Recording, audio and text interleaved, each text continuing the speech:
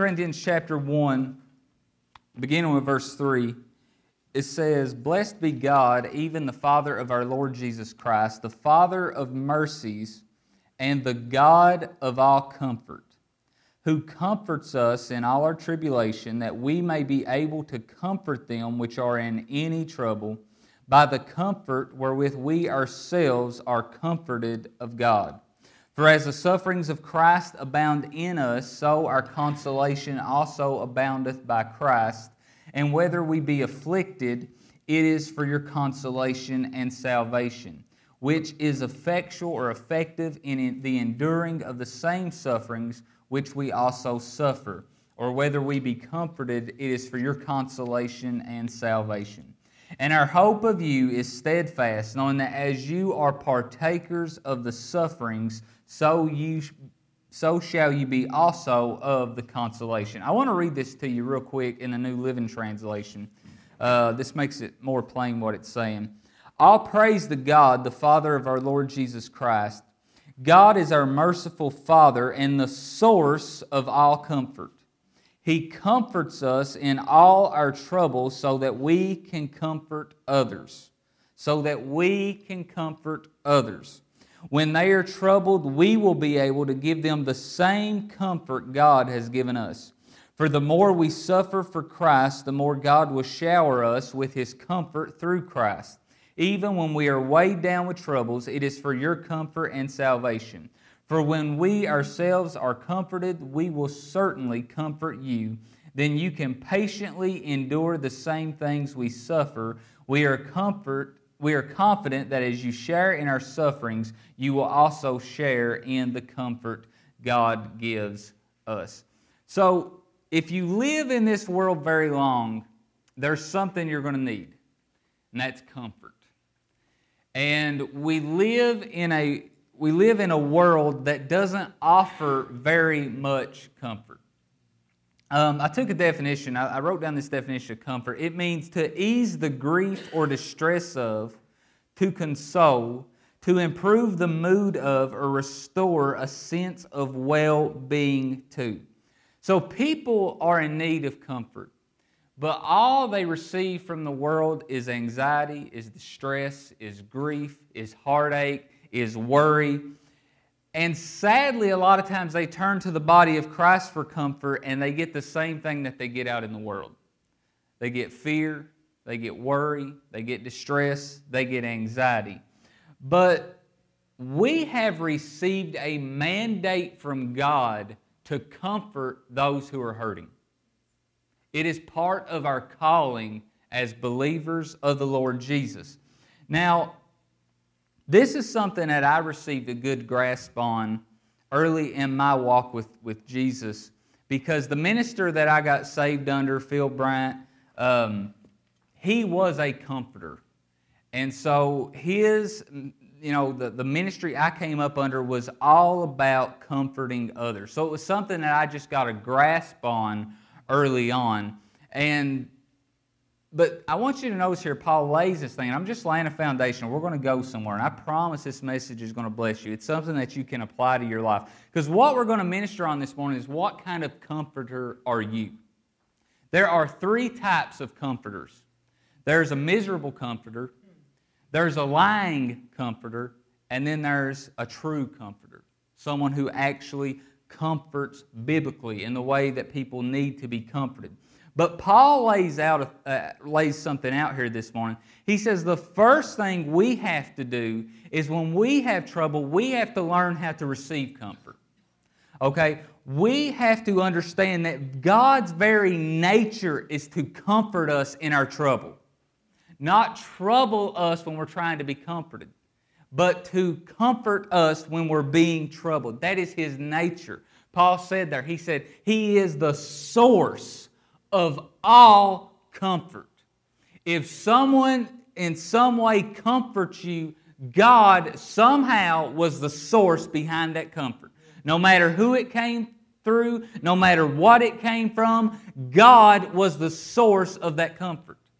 Now, I'm not talking about drowning out your sorrows, because people think that's comfort. That's not comfort.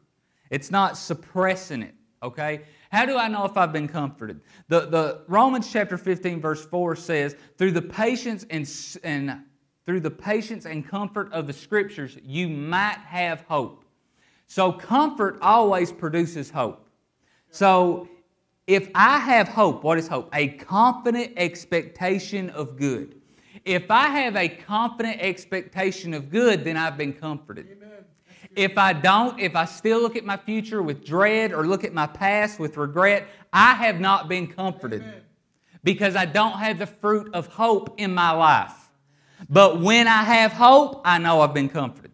And I know God is the source of that comfort. Whether it came through someone here, whether it came through, something else, God was the one who orchestrated and inspired that comfort. Okay?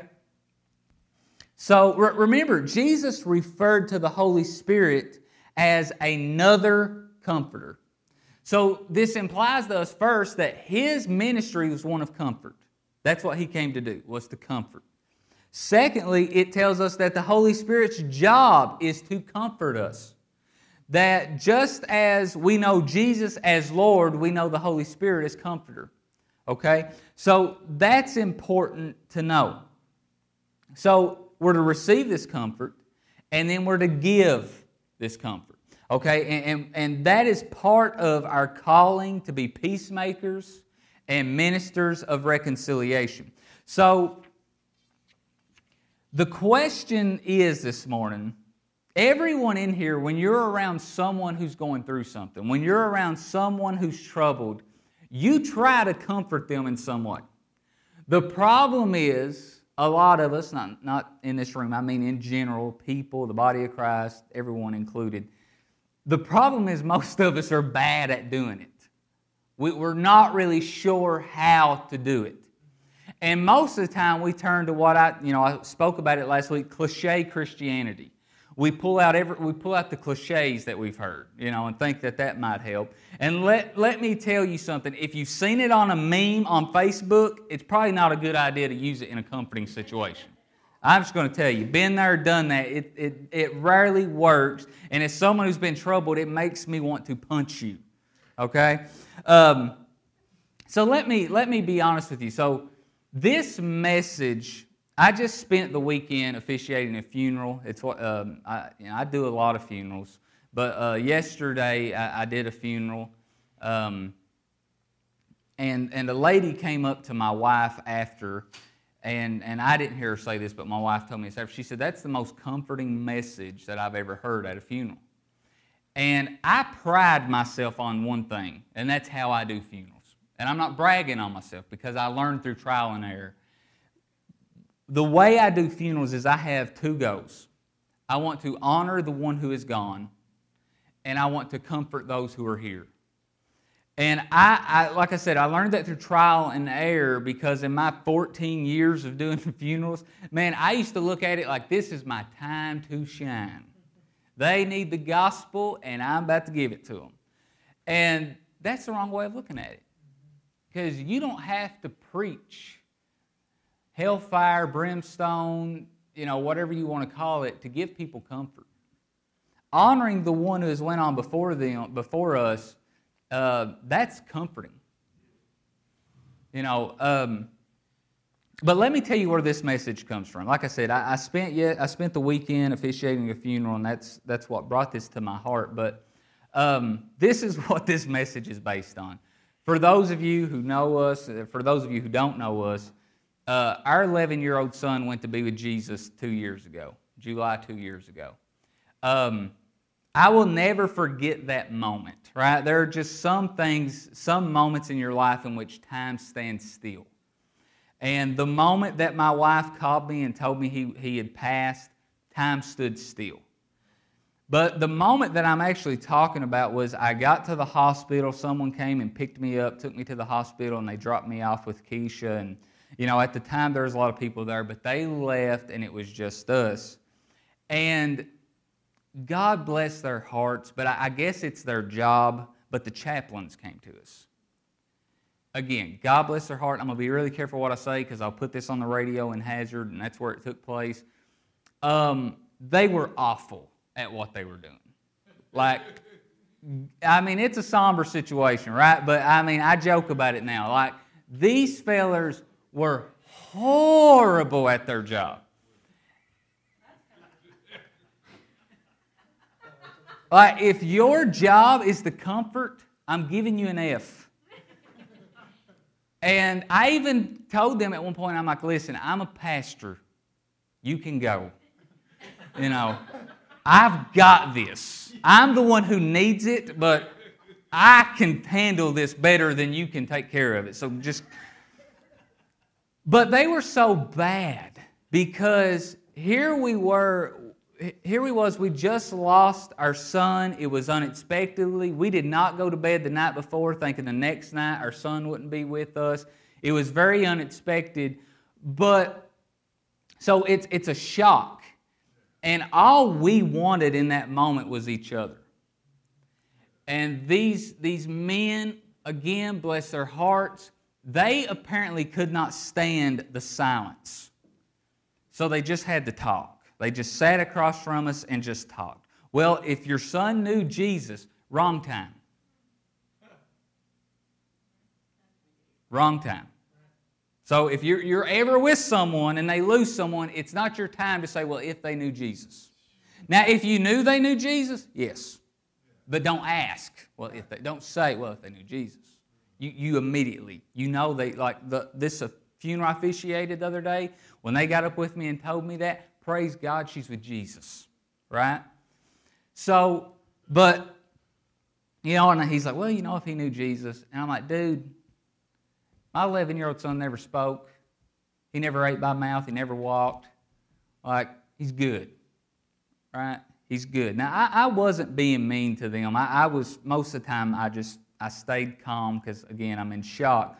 But I learned a lesson through that. You know, when I go through things like that, the way I look at it is not, wow, that person was so terrible, even though this morning I'm preaching a message on how terrible they were. That shows you how terrible they were. But I take a lesson from it for myself. What can I learn from this? And what I learned was how to not comfort people. Okay? And over those following days, as we went through this, I can't tell you how sick I became of cliches. Well, you know, God needed him.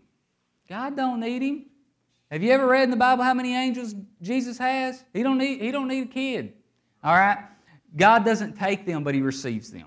All right? And I share that with you guys all the time. So, you know, all these cliches, I could go into all of them. I'm not going to do that. But in those days, I just learned how to not comfort people. And that helped me in learning how to comfort people. So, here's what I'm going to ask this morning. What kind of comforter are you? Are you a miserable one? And we're going to get to that. Go ahead and go to Job chapter 16, verse 1. Are you a miserable one? Are you a lying one? Or are you a good one? And I pray this morning that when you leave, you will know how to better comfort people in their time of trouble. All right? Job chapter 16, and we're going to begin with verse 1. So, you know the story of Job. There's a lot I could say, but I've preached a whole message on it before. But so Job lost everything in a matter of hours. He lost, like I'm talking about my experience losing one kid. Job, in a matter of moments, lost all of his kids. He lost all of his health, and he lost all of his wealth. He lost everything. And now he had a bad marriage on top of that. Because his wife said, listen, won't you just curse God and die? All right? So Job was hit all around. Job, can we agree that Job was troubled? Right? Job was in a situation where he needed comfort. And thank God that he had a few Baptist friends. Now, I say that jokingly, but most of you know I got started in ministry in a Baptist church, and the pastor that I got started under, that was his line. He used to say, "Thank God for Job's Baptist friends. They had to be Baptist." And But anyways, so Job is going through a terrible time. And what we find when you read through Job is his friends just couldn't shut up. They just couldn't shut up. What they did was they continually pointed out, okay, Job, you've had to sin somewhere. Somewhere you've sinned. Somewhere you've blown it and brought this on yourself. And then on top of that, every time he said something that was wrong doctrinally, they tried to correct him. Look what Job says about them. Job chapter 16, verse 1. Then Job answered and said, I have heard many such things. In other words, I can't believe all the stuff I'm hearing. Okay? Miserable comforters are you all. Shall vain words have an end? Or what emboldens you that you answer me? Who are you to be giving me these doctrinal lessons in this moment? All right? I also could speak as you do. If your soul were in my soul's stead, I could heap up words against you and shake my head at you. He's saying, listen, you're saying it's because of some fault of mine. If roles were reversed, I could do the same thing to you. Why? Because we've all got faults, right? We've all got something in our life that we can point at if we believe this doctrinally, that, well, God brought this on us. We've all got something in our life that we can point at and say, well, this is why God is doing this. All right? Verse 5. But I would strengthen you. Listen, Job. I would strengthen you with my mouth, and the moving of my lips should assuage your grief. Though I speak, my grief is not assuaged, and though I forbear, what am I eased? But now he has made me weary. You have made desolate all my company. Listen to this. And you have filled me with wrinkles. These were those chaplains at the hospital. You stink at your job. You make really good Baptists, but really bad chaplains. Okay? I'm not against Baptists. I did a funeral with some Baptist. I love these people, okay? And they're some of my best friends in the world. I'm just joking. But, so here's the thing. When you read the book of Job, a lot of people don't see this, or they won't admit this. When you read the book of Job, you're reading a conversation between Job, his friends, and eventually God shows up at the end. All right, in the beginning and at the end, we got some storytelling, but for the most part, it's conversational. When you read what Job's friends said and compare it with what he said, you know who had the better doctrine? Job's friends. Job's doctrine stinks. Read it. Read the book. Job's doctrine, most of it was a stench in God's nostrils. And that's why he showed up at the end. And he had to correct Job. Now, he corrected his friends for their pompous attitude, but Job's doctrine was horrible. And so he was very self-righteous. Right? Job, over and over again, you see him saying, if God was standing here, here's what I would say to him. I've not done anything wrong. Right? You see his self-righteousness popping up over and over again. But here's the problem. He's got these friends who are more than glad to tell him where his doctrine is wrong. The man just lost his kids. His wife's got one foot out the door. He's lost all source of income. And he's lost his health. He's covered in boils. He's sick. He does not need his doctrine corrected at this moment. He needs comfort. All right? So, when someone, listen, I've picked on the Baptists, now let me pick on the Charismatics. We are horrible at this. Because we think when someone's going through something that it's the time to teach them the principles of faith. It's time to teach them about the Old and New Covenant. Don't you know? Don't you know God's not doing that to you? Don't you know? All right? We think it's a time to teach them about how Jesus went about healing all. And that we need to teach them how if they would just have faith, they can receive healing as we lay our hands on them. All right? Is there a time to teach people? Yes, and I'm going to get to that in a minute. But in this moment, that's not what Job needed. Job needed someone to listen. Job needed someone to sit with him and to let him vent. I tell people all the time, because, I thank God for the principles of faith. I thank God for there's power. Life and death is in the power of the tongue. I thank God for that. But listen, there are sometimes you just need to let people vent. Let them get the unbelief out. Let them get the doubt out. Let them get the worry out, the anxiety out. Just let them vent. Because there are times that I've been hiding and putting unbelief is in my heart about something. And when I find someone who will just sit there and listen, the moment I'm finished, it's like, oh. And all of a sudden I can get in faith about it. Because I've got it out. I've heard myself say it. And I know how ridiculous it sounds because I know the truth.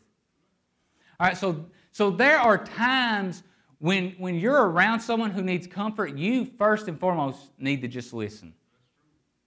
Because you don't know what they need unless you're first willing to listen to them. If you will listen to people in a situation, they will tell you what they need. They may not say, this is what I need, but if you will listen and be led by the Spirit, you will hear exactly what it is that they need. In that moment, we wanted no chaplains, right? Think about the times that Jesus would go to heal someone, like someone had died. Have you ever read in the accounts, he would clear the room. He would make everyone leave because he knew that wasn't the time for certain ideas, certain people, certain ways of looking at things. So that moment in the hospital after George had moved to heaven, we needed two things. We needed silence and we needed someone to listen. Okay? So we didn't want the chaplains, but Jeremiah sent me a text. He said, man, do you want me and Stacy to come? And I said, yes. All right? We turned away a lot of family that day. Not at our house, but just calls, messages.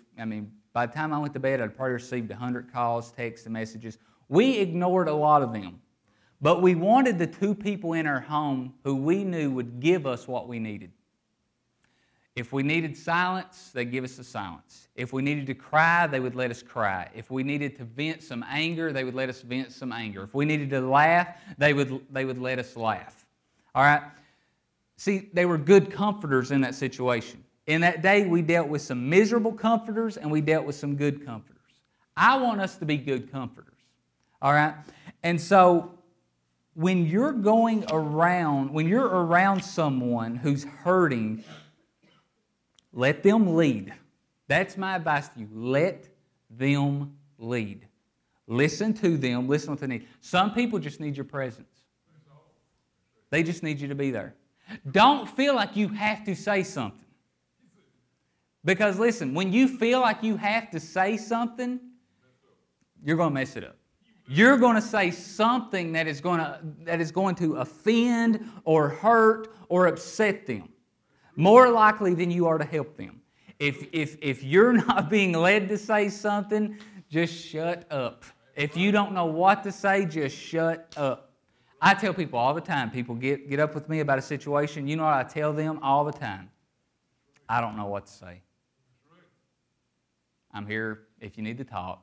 I'm here to listen, but I don't know what to say. Okay? And then there's times people just want you to leave them alone. There were times in the days after our loss, I just had to go in his bedroom and cry alone. And I told people, I'm going in here. I don't want nobody to come in here. Leave me alone. I don't want nobody to call me. I don't want nobody to text me. I don't want nobody knocking on the door. Just leave me alone. That was good for me. That was good for me. See, we got to stop assuming, well, that wouldn't be good for me. Stop assuming that's not good for them. Okay? In that moment, that may be what they need. See, the Holy Spirit, and this is why it's so important to be led by the Spirit. The Holy Spirit, again, He's known as the Comforter, and He's inside you. If you will listen, He will lead you. In these moments, He will tell you what you need to do. He will bring to your attention what someone needs in that moment, again, as you listen to them. He'll all of a sudden emphasize that. Did you notice that? That's what they need. Okay? Go with me to Romans chapter 12, verses 10 through 15. And I want to read this quickly. You know, over the last few months, or over the last couple of years, I guess, the body of Christ as a whole, I think, has failed when it comes to these verses. And so much so that when I get on Facebook and I see some of the stuff that we're posting, it breaks my heart. Because I think we're failing in these areas. Romans chapter 12, verse 10. Be kindly affectioned one to another with brotherly love, in honor preferring one another. Not slothful in business, fervent in spirit, serving the Lord. Rejoicing in hope, patient in tribulation, continuing instant in prayer. Distributing to the necessities of saints, given to hospitality. Bless them which persecute you, bless and curse not. Verse 15 is the reason I'm here. Rejoice with them that do rejoice, and weep with them that weep. Our culture is so divisive and so political right now that we've replaced weep with those who weep with let's inform those who are clearly misinformed. Their opinion's different than mine. I need to tell them why they're wrong. I need to persuade them to my side rather than weep with those who weep. Okay? Right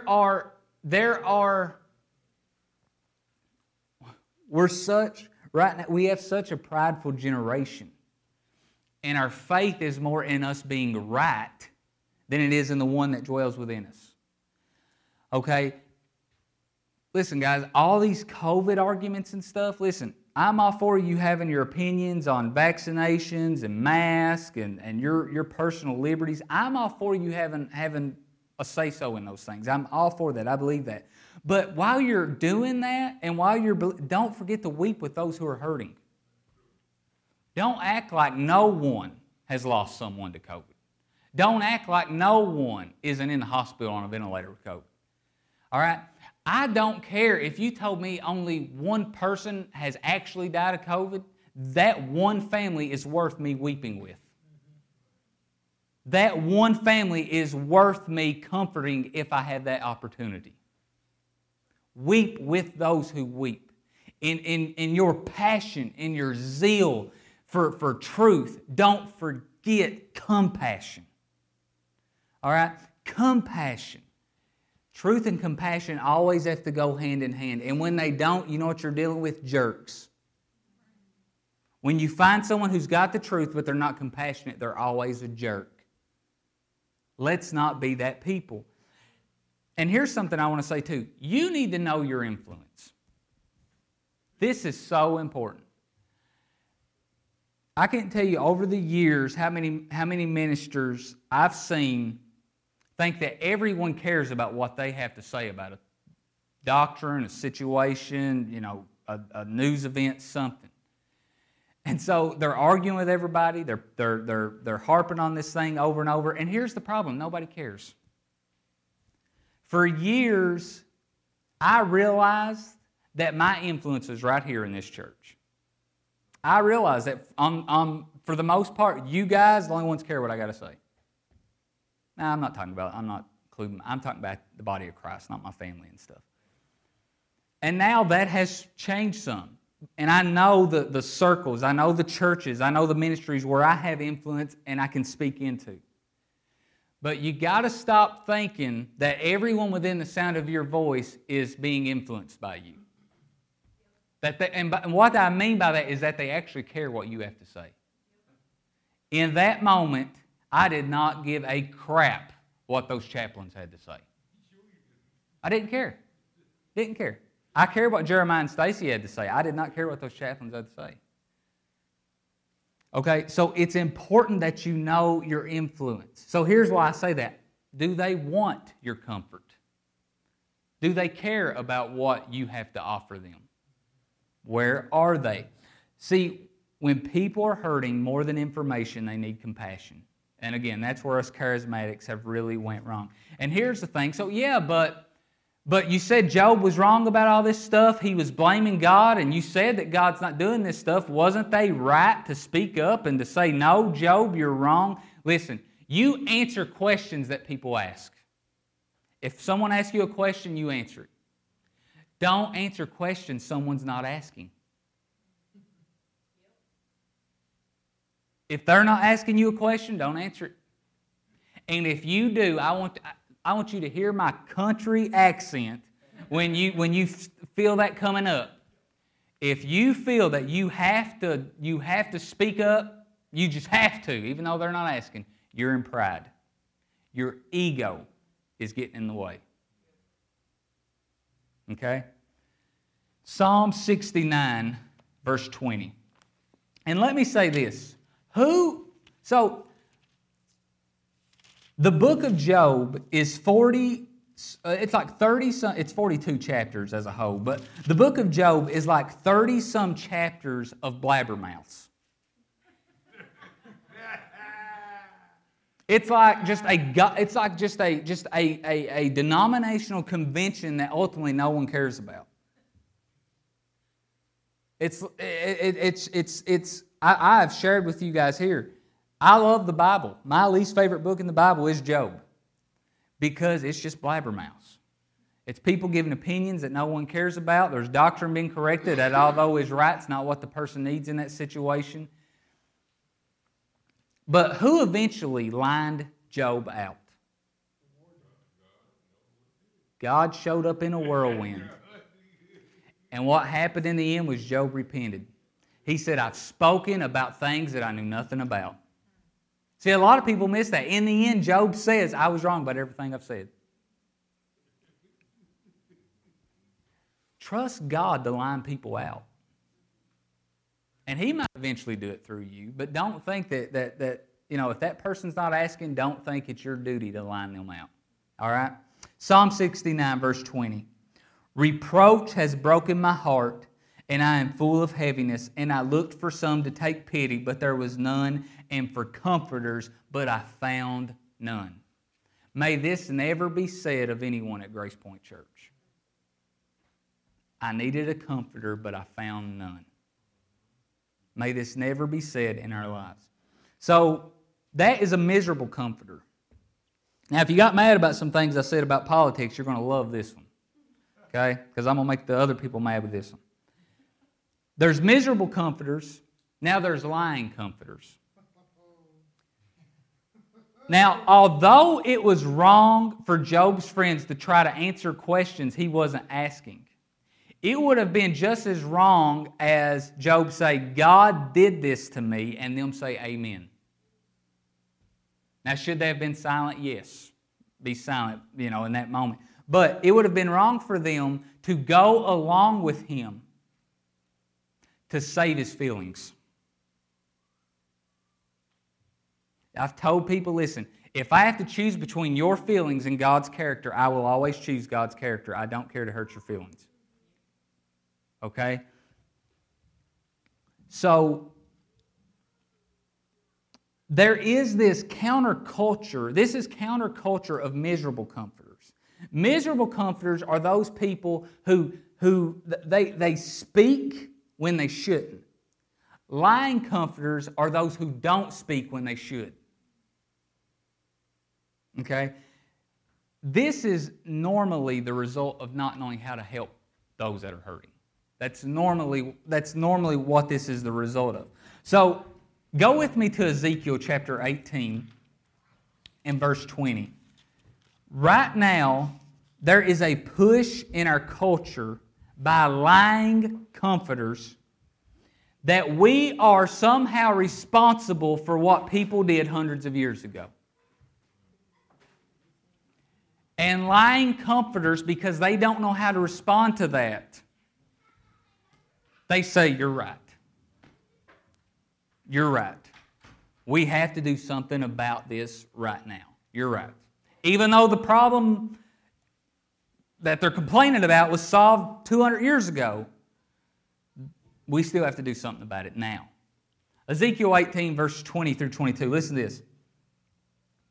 The soul that sins, it shall die. Now remember, we're talking here about something, we're talking about an old covenant principle, but it's a principle, there's something we can learn from it today. The soul that sins, it shall die. The Son shall not bear the iniquity of the Father, neither shall the Father bear the iniquity of the Son. The righteousness of the righteous shall be upon him, and the wickedness of the wicked shall be upon him. But if the wicked will turn from all his sins that he has committed, and keep all my statutes, and do that which is lawful and right, he shall surely live, he shall not die. All his transgressions that he has committed, they shall not be mentioned unto him. In his righteousness that he has done, he shall live. So, there's a biblical principle here that we're not responsible for anything that our ancestors did. And they're not responsible for anything that we do. I can't go around beating myself up over something my dad did. And he can't go around beating himself up over something I did. The principle is, listen, if things have been made right, if things have been repented of, then you need to forgive it and let it go. Okay? Why is this so dangerous, what we're seeing right now in our culture? Because of unforgiveness. Yeah, it's exactly it. It is unforgiveness. And unforgiveness is dangerous. It is dangerous. 2 Corinthians chapter 2, verse 1. Jesus taught about unforgiveness over and over. And people have misunderstood it. A lot of well-meaning faith people have took it and said, well, see right there, God says if you're in unforgiveness, He won't forgive you, or He won't forgive you, He won't heal you, He won't bless you because you've got unforgiveness. No, He's given us a kingdom principle. Forgiveness and unforgiveness, that's not a law principle. It's a kingdom principle. Jesus didn't come teaching the law. I've preached on that 1,000 times here. Jesus was not a preacher of the law. Jesus was a preacher of the kingdom. He lived under the law, but He preached the kingdom. Jesus plainly said that the law was until John. But since then, the kingdom suffers violence and everyone's pressing into it. So Jesus was saying, listen, the law stopped with John. And since then, we're preaching the kingdom. Okay? So, forgiveness, unforgiveness. Jesus was teaching kingdom principles. Well, yeah, but didn't Paul say, Jesus said forgive to be forgiven, but Paul taught we forgive because we're forgiven? They said that, but you're missing it. What Jesus was talking about is, listen, God can't heal you of anything that you refuse to let go.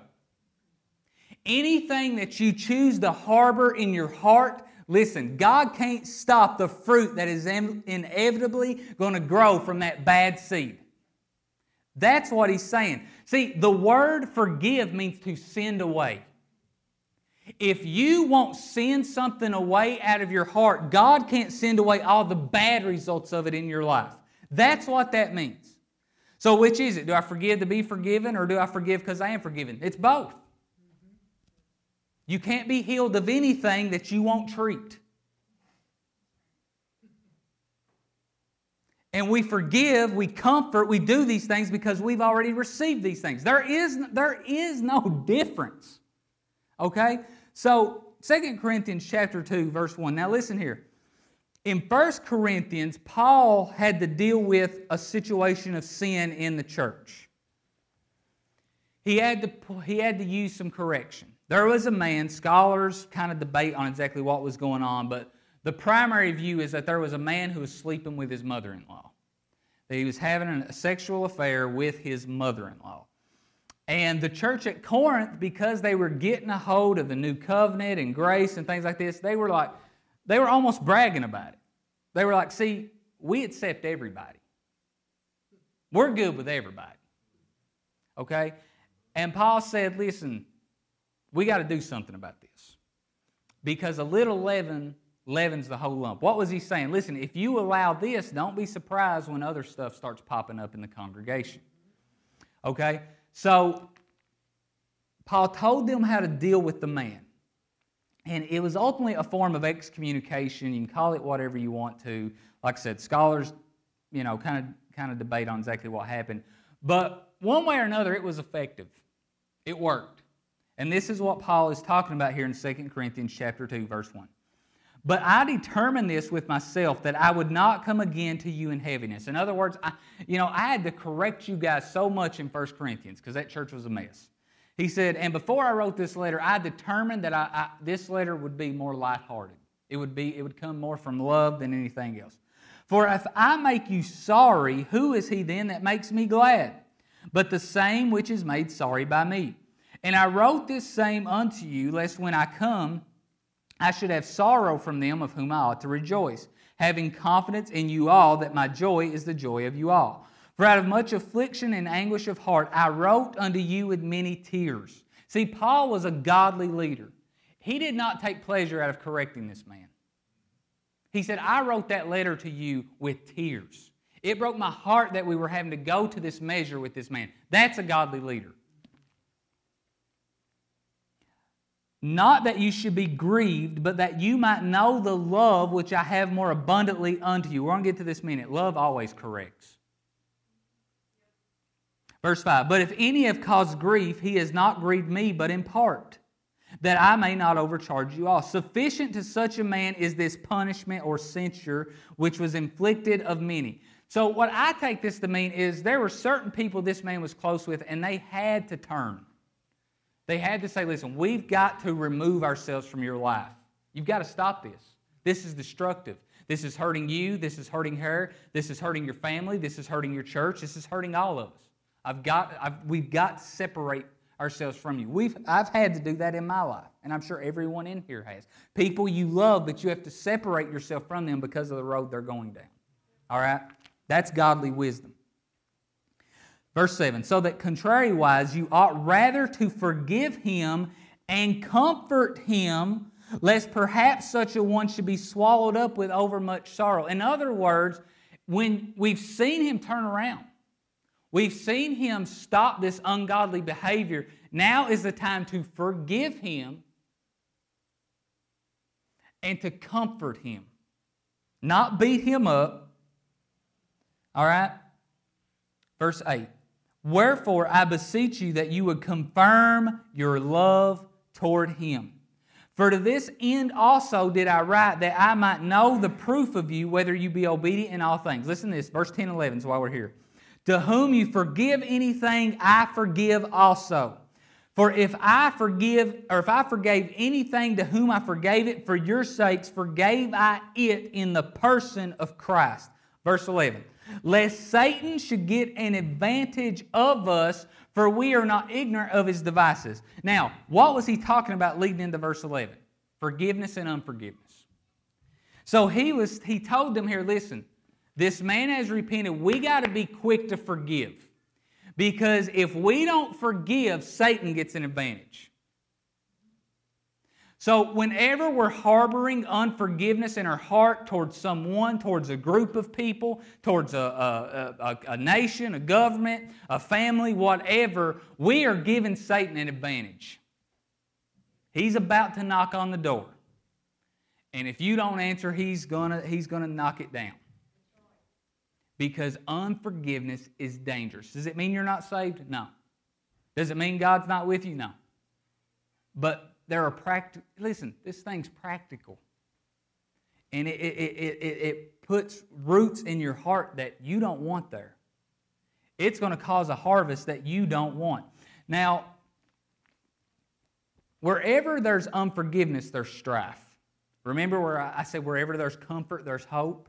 Wherever there's unforgiveness, there's strife. Go with me to James chapter 3, we're going to begin with verse 13. So James is going to address this situation. Well, not this specific situation, but what we're talking about here. James chapter 3, verse 13. Who is a wise man and endued with knowledge among you? Let him show out of a good conversation or a good conduct his works with meekness of wisdom.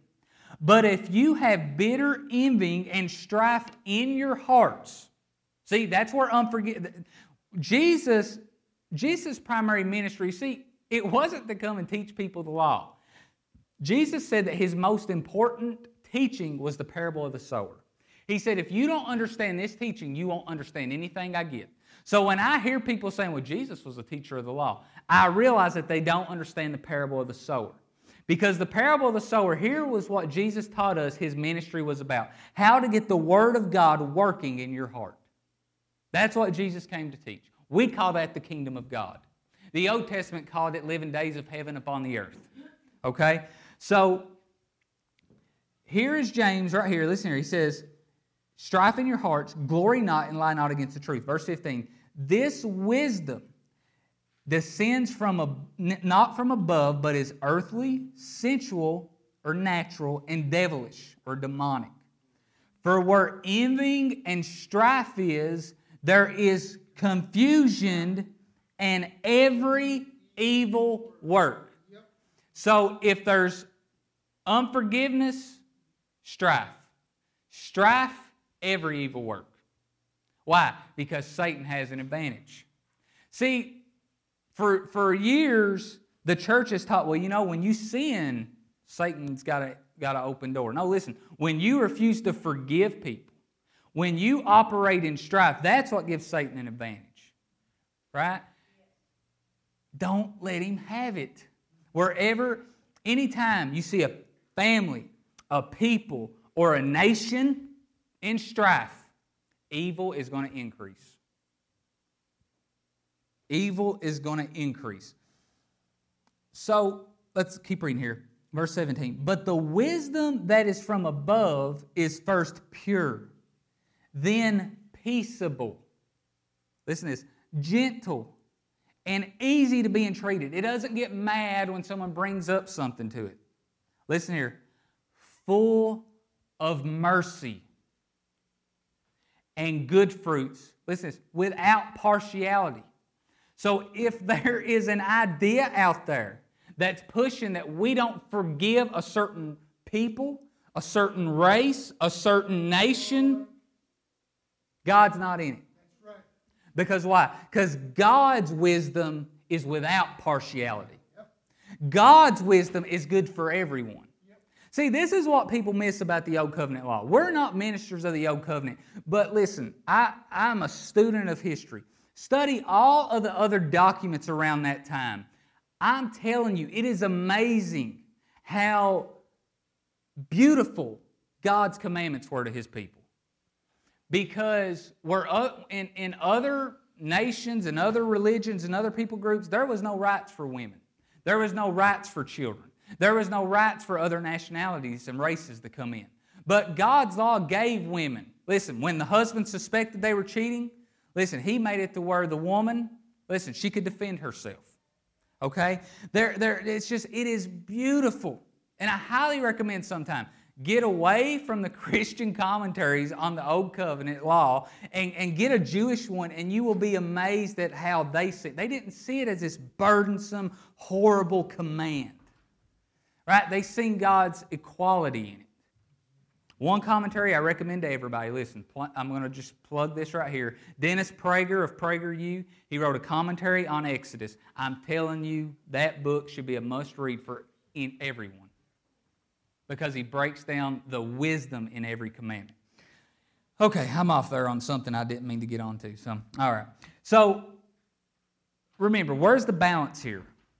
Remember, miserable comforters are those who speak when they shouldn't.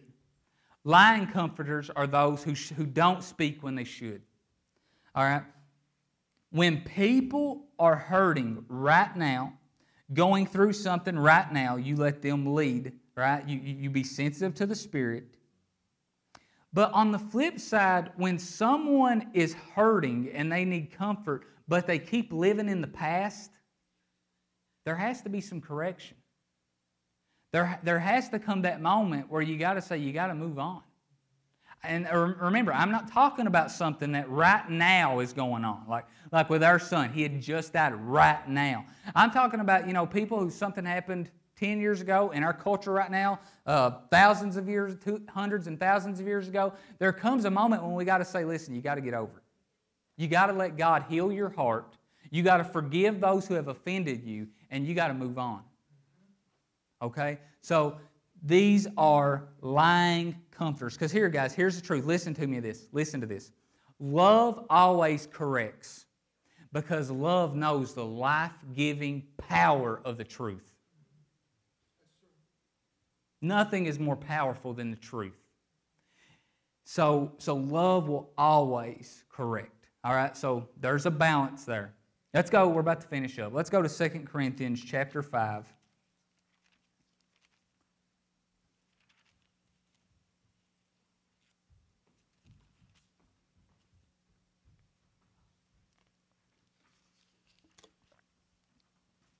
Verse 14. For the love of Christ constrains us, because we thus judge that if one died for all, then we're all dead. Verse 15. And that he died for all, that they which live should not henceforth live unto themselves, but unto him which died for them and rose again. Wherefore henceforth know we no man after the flesh. We don't know them according to a race. We don't know them according to a gender. We don't know them according to a past. We know them in Christ, right? We don't know them after the flesh. Yea, though we have known Christ after the flesh, yet now henceforth know we him no more. Therefore, if any man be in Christ, he is a new creature. Old things are passed away. Behold, all things are become new. Now, here's why we're here. And all things are of God, who has reconciled us to himself by Jesus Christ, and has given to us the ministry of reconciliation. To wit, that God was in Christ, reconciling the world unto himself, not imputing their trespasses unto them, and has committed unto us the word of reconciliation. For now then we are ambassadors for Christ, as though God did beseech you by us. We pray you in Christ's stead, be ye reconciled to God. True comforters. So we talked about miserable comforters. We talked about lying comforters. Now we're going to talk about true comforters. These are the people after God's own heart. True comforters are those who look at a situation of trouble and they have one goal: to reconcile heaven and earth, to bring heaven down to earth, to make this environment look more like heaven than it does the earth. That is a true comforter. So a comforter in a situation of trouble will assess the situation as we've talked about. They will be Spirit-led in what needs to be said and how this needs to be handled. And their one goal is to be the ambassador of Christ in this situation. Yep. It's to ask, what would Jesus do in this situation? See, because again, I'm always amazed by people who are on one side of something and they totally ignore that this middle road is obviously the way to go. It's like I've heard people say, well, Jesus would wear a mask, and it's like, well, come on. Jesus touched lepers, right? And he wasn't wearing a mask. He was bringing heaven to earth. But at the same time, when Lazarus died, Jesus wept. Now, Jesus knew he was going to raise him from the dead, but he still wept. He still chose to weep with those who weep. So I'm not saying don't wear a mask. I'm saying just in situations, do what Jesus would do. Okay? And here's what I know Jesus would do. He would do whatever it is that person needs the most. Okay? The word reconciliation has a twofold meaning. First, it means to exchange. This is when we get into teaching people about the goodness of God. That God is not punishing you. That God is not holding your sins against you. That He's not withholding blessing from you. Why? Because Jesus exchanged all of your bad for His good. All of your sin for His righteousness. So we can boldly go to someone in any given situation and say, your problems are not from God. Right? And even if we don't, again, like we was talking about earlier, even if that situation, we don't say it, we go into it with that truth established in our hearts. And when the time comes, we're going to be able to speak it. And we're going to be able to share it. All right? And the next meaning of reconciliation is restoration to favor, or placed in right standing, we call this. Do you know the word righteousness in the Old Testament, in the Hebrew? It just means as it should be. See, this is a good comforter. This is a true comforter. A comforter goes into this situation and says, is this how things should be? What can I do to get it closer to how it should be? Listen here. In this fallen world, we will never be in Eden. But I'm going to get as close as I can to experiencing Eden while I'm here in this fallen world. I'm going to get as close to heaven on earth as I can get. All right? And part of that begins with being an ambassador for Christ and knowing how to minister to people. The prophet Ezekiel, in the latter chapters, he's seen this temple. Who's the temple? We are. And he's seen this river flowing out from under the temple. And it says, Ezekiel says, I walked in the river, it came up to my ankles. I walked a little farther, it came up to my knees. I walked a little farther, it came up to my hips. And then eventually it was almost over my head. And then he looks and he says, everywhere the rivers went, and scholars will tell you that where it went to was the Dead Sea, where nothing can live. And he says, everywhere the river went, there was healing and there was life.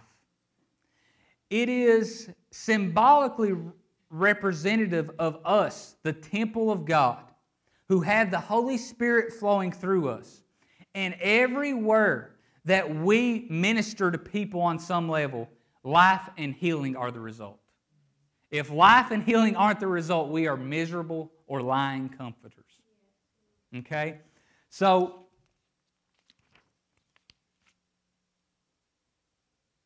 see, here was the problem with Job's friends.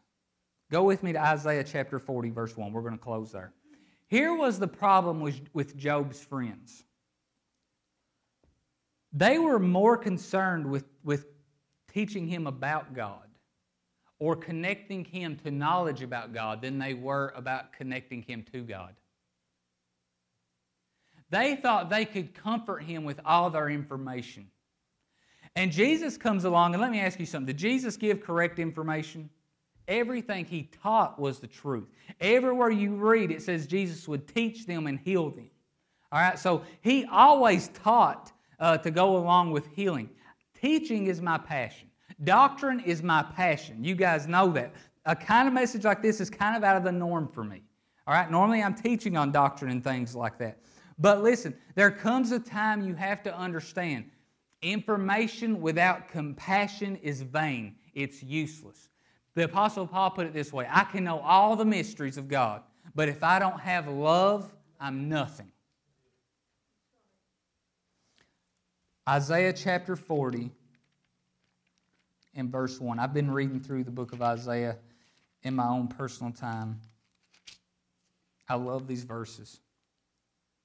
Comfort ye, my people, saith your God. This is our mandate, to comfort God's people. Speak ye comfortably to her.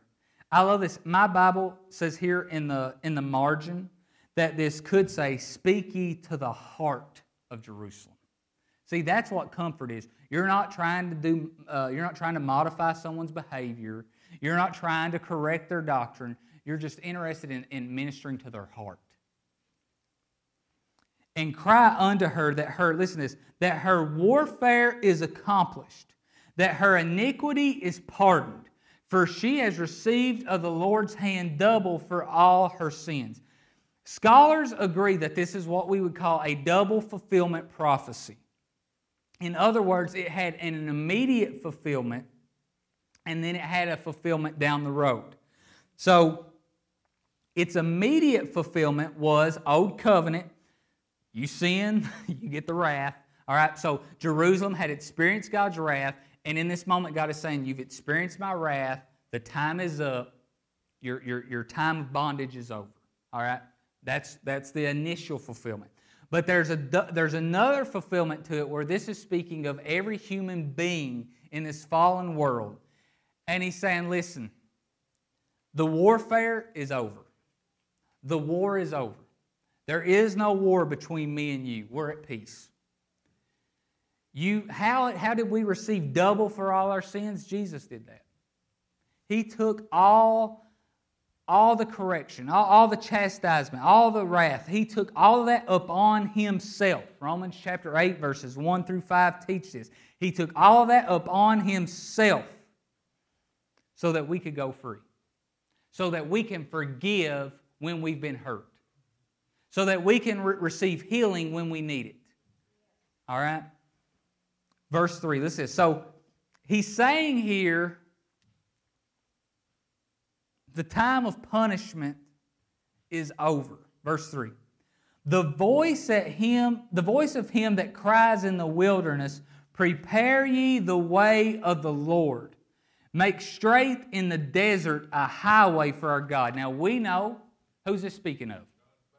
John the Baptist, right? So there is a literal fulfillment where the old covenant ended, the new covenant is about to begin. But likewise, listen, we have a message to people. Your sin has been dealt with. That which has hurt you, the person that hurt you, their sin against you, as far as God's concerned, dealt with. Okay? And now what's our job? To prepare the way of the Lord. In this situation, in this trouble, in this heartache, in this loss, our job is to prepare the way of the Lord. Our job is, we're not the way of the Lord. We're ambassadors for Christ. We're not Christ. We can't do the healing. All right? We can only comfort as we've been comforted. Verse 4. Every valley shall be exalted, and every mountain and hill shall be made low, and the crooked shall be made straight, and the rough places plain, and the glory of the Lord shall be revealed, and all flesh shall see it together, for the mouth of the Lord has spoken it. So what am I saying here? When you come upon someone who's in trouble, who's going through something, you want to be a good comforter, you remind them that this isn't forever. You will see the glory of the Lord. You will see God show up in this situation. You need to know that God is for you.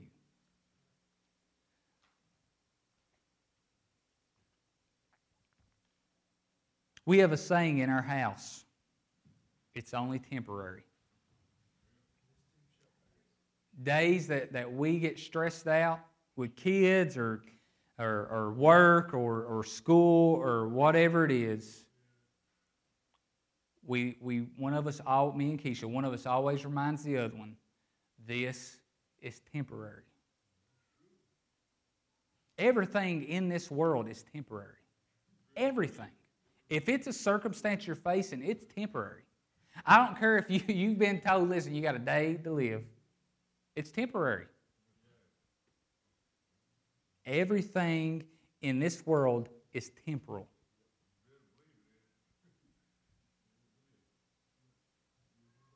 And listen, I need to hear it's temporary a lot right now with Finn. My gosh, he'd flip every one of these chairs over if he was here today. He's wearing us out. It's temporary. But God is not. His comfort is not. His finished work is not. Paul said, we don't look at the things we see, but at the things which we don't see. Have you ever thought about that? He said, we don't look at what we can see, we look at what we can't see. Well, how do you look at something you can't see? All right, I love that verse. Our eyes are on the God who comforts, not the trouble. Our eyes are on the healing, not the pain. Our eyes are on the finished product. Our eyes are on the glory of the Lord. Amen? Our eyes aren't on those poor, miserable, awful, horrible chaplains. Guys, they were really bad. Did I mention that? They stunk at their job. God bless them.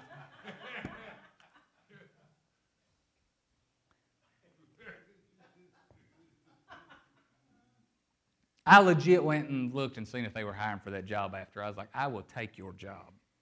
You are so bad at that, I will take your job. I'm kidding. Has this blessed you guys today? Yeah. Amen. Well, listen, you're going to come across someone this week who needs comfort. You're probably going to do it before the end of the day. You're going to find someone, you're going to come across someone who needs comfort. And I pray that you be a good comforter. Not a miserable one and not a lying one. All right, guys. I just want to keep going, but I need to shut up. All right. Anybody got anything to share? We've got